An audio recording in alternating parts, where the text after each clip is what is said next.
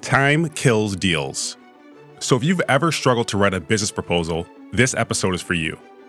You'll learn how to write proposals that get accepted and don't take forever to write. This is the Launch Your Business podcast, because we know starting a business is challenging, but it doesn't have to be confusing. Each week, we'll give you the tactical advice and the necessary tools to scale your business without feeling burnt out. I'm Terry Rice, business development consultant and staff writer here at Entrepreneur Magazine. Let's dive in. Today, I'm going to walk you through a very simple process to write proposals that have a good chance of being accepted and will not take forever to write. But first, I'm going to tell you a story, and I promise you'll understand why I'm telling you the story at the end. Here we go.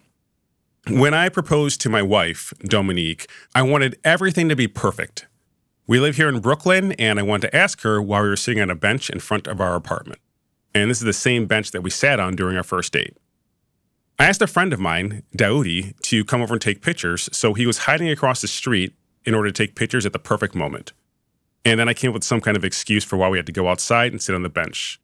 Then I surprised her by proposing, and I can't remember what I said, but I do remember spending a lot of time writing it.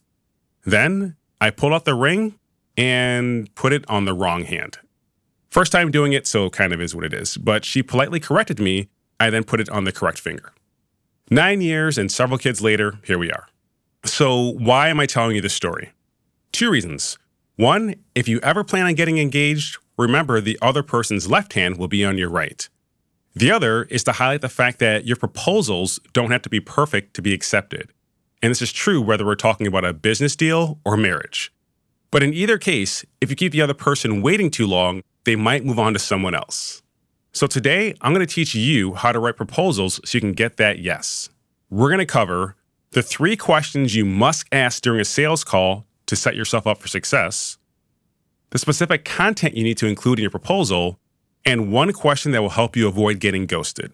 And by the way, feel free to take notes, but you can also grab a sample proposal from my website by heading over to terryrice.co/proposal.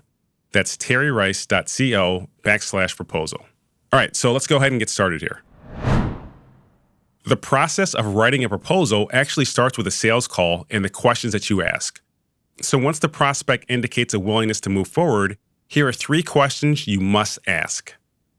The first is, what do you need to see in the proposal? Because too often we assume they want a 30-page essay on how you're going to change their life, when really they just want an invoice. So asking this question up front will save you a lot of time and stress. You can even ask if they have a preferred format for you to use. The more you know, the faster you can move, and the more likely you are to have your proposal accepted. Here's another question for you to ask. Who else needs to see this proposal in order for it to be approved? And you might have a great relationship with the prospect you're chatting with, but you never know if there is a spouse or a coworker who you haven't met that also needs to be involved in the approval process. And since they weren't involved in any other conversation, you wouldn't know any stipulations or questions they might have about the engagement. You can speed up the sales process and avoid a lot of back and forth by understanding whether or not it makes sense to have a call with an additional stakeholder. And here's the last question, and this one's going to help you avoid getting ghosted. Ask the prospect, how soon would you like to start? You're going to ask this just in case they take forever signing the proposal. So let's say they have to get started by May 29th. If it's May 22nd and they still have not signed the proposal, you can email them and say, hey, if you want to get started by May 29th, the contract needs to be signed this week.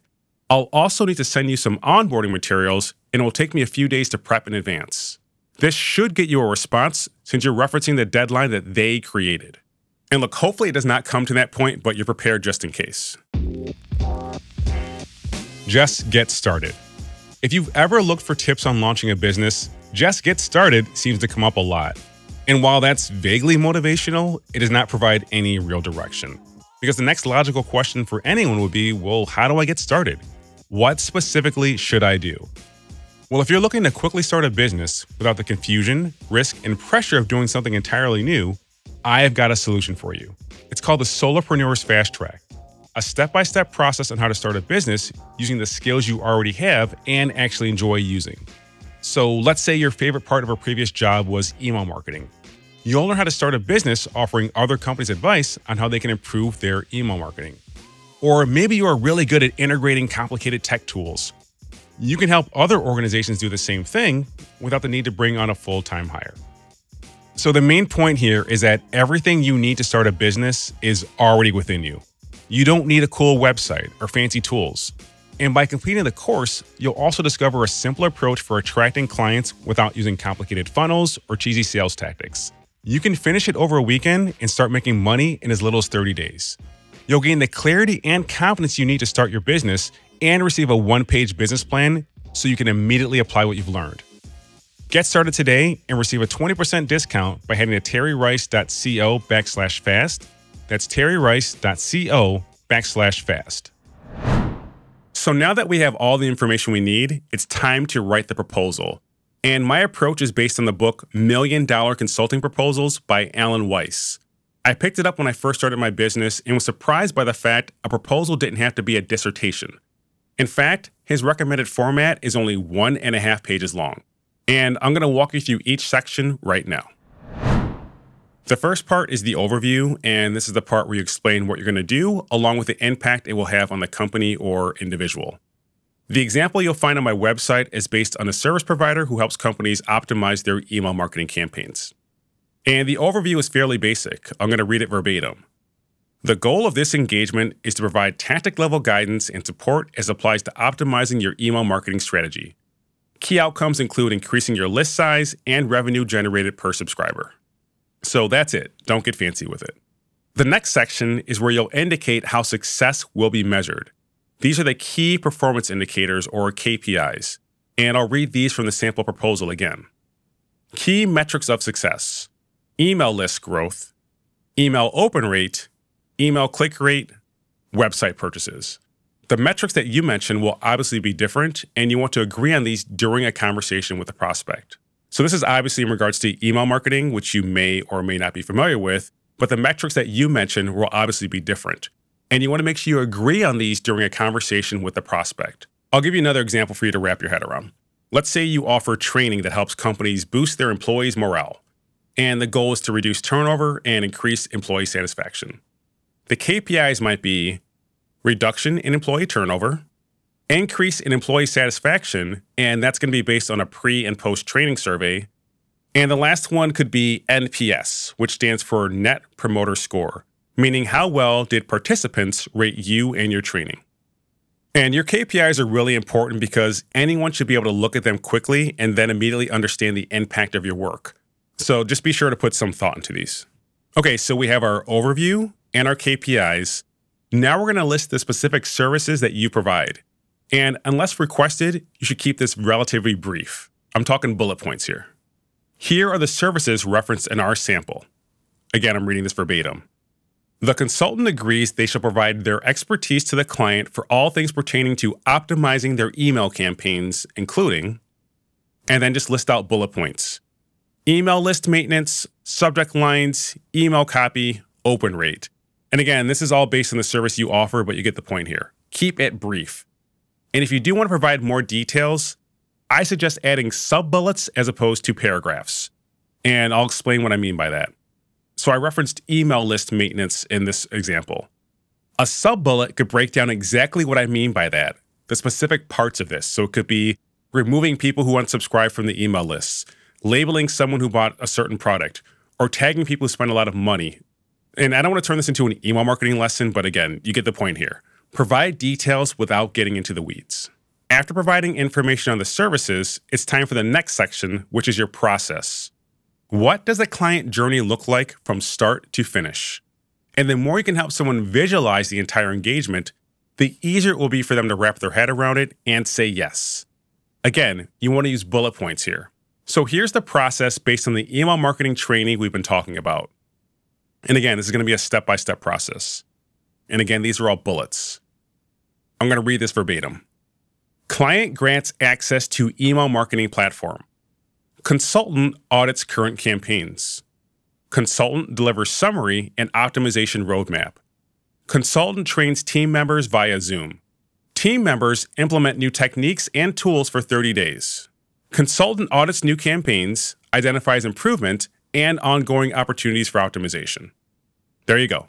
So now it's your turn. Jot down every milestone that takes place from beginning to end, but say it in a concise manner.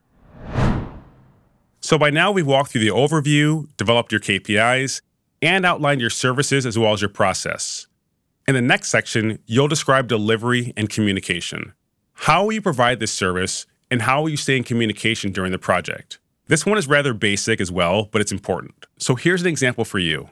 A consultant will perform work remotely unless otherwise noted. In addition to emails and messages, the consultant will meet with a client once per week to discuss progress and continue implementation of solutions.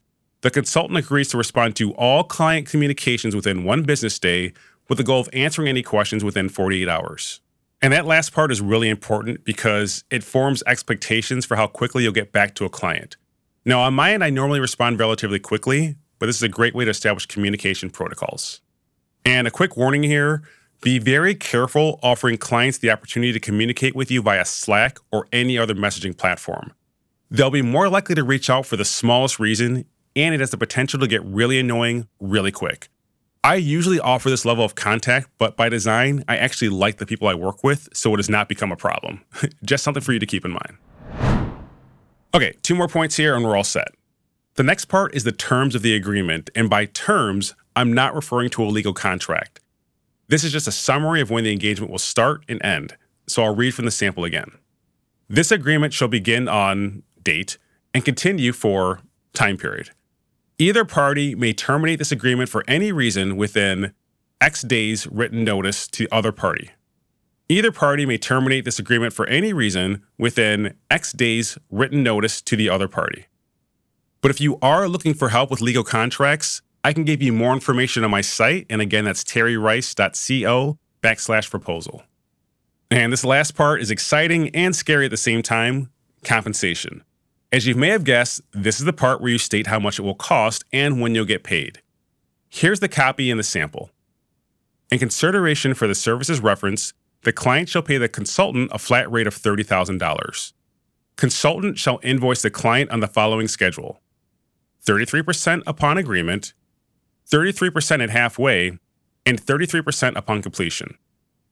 Okay, so a few things to call out here. Always get paid before you do any work, even if it's just a 20% deposit. And you're doing this in case the client backs out for one reason or another after you've already started working. And for larger engagements, I like to break the payment down based on completion of phases. So going back to what we said before in that example, after you finish the audit for the client, you can say that phase has been completed and you get paid after that. So there you have it, an easier approach to writing proposals that don't take forever. And if you want to get them out even faster, use a template that can quickly be customized. On my end, I use a tool called Honeybook for this, and you can also use it to send your invoices. And as a heads up, they have a really great promotion going on. You can use their service for just $1 per month for the first 8 months. So it's a great opportunity to try it out for a very low price. I'll include a link to that on my website as well as the show notes. And look, I know the process of making proposals can be challenging, so my goal here is to help you save time and avoid confusion. But before we go, I do want to address something else that may be on your mind, and it's this. What happens if something's missing from the proposal? What happens if they want more details? And these are valid questions. In fact, it happens to me quite often. But fortunately, the foundation you've established is so clear, the prospect will ask more pointed questions as opposed to being confused about what the heck you're going to do. These are buying questions, not what are you talking about questions. And just like my wife accepted my proposal after offering a slight correction, your prospects will often do the same. I hope this was helpful, and again, head to my website at terryrice.co/proposal to grab a copy of the sample plus additional resources. Thanks again for listening, and I'll catch up with you next time. Apply what you've learned on today's show. You'll find the show notes and more resources at terryrice.co/podcast. Again, that's terryrice.co/podcast. And the best way to support this podcast is by subscribing, telling a friend, and leaving a review. Also, you can get more tips by following me on Instagram at @itsterryrice or follow me on LinkedIn. This episode was produced by Josh Wilcox of Brooklyn Podcasting Studio and edited by Dan Lardy. Special thanks to my wife, Dominique, for keeping our kids relatively quiet as I recorded. Thanks again for listening. I'll see you next time.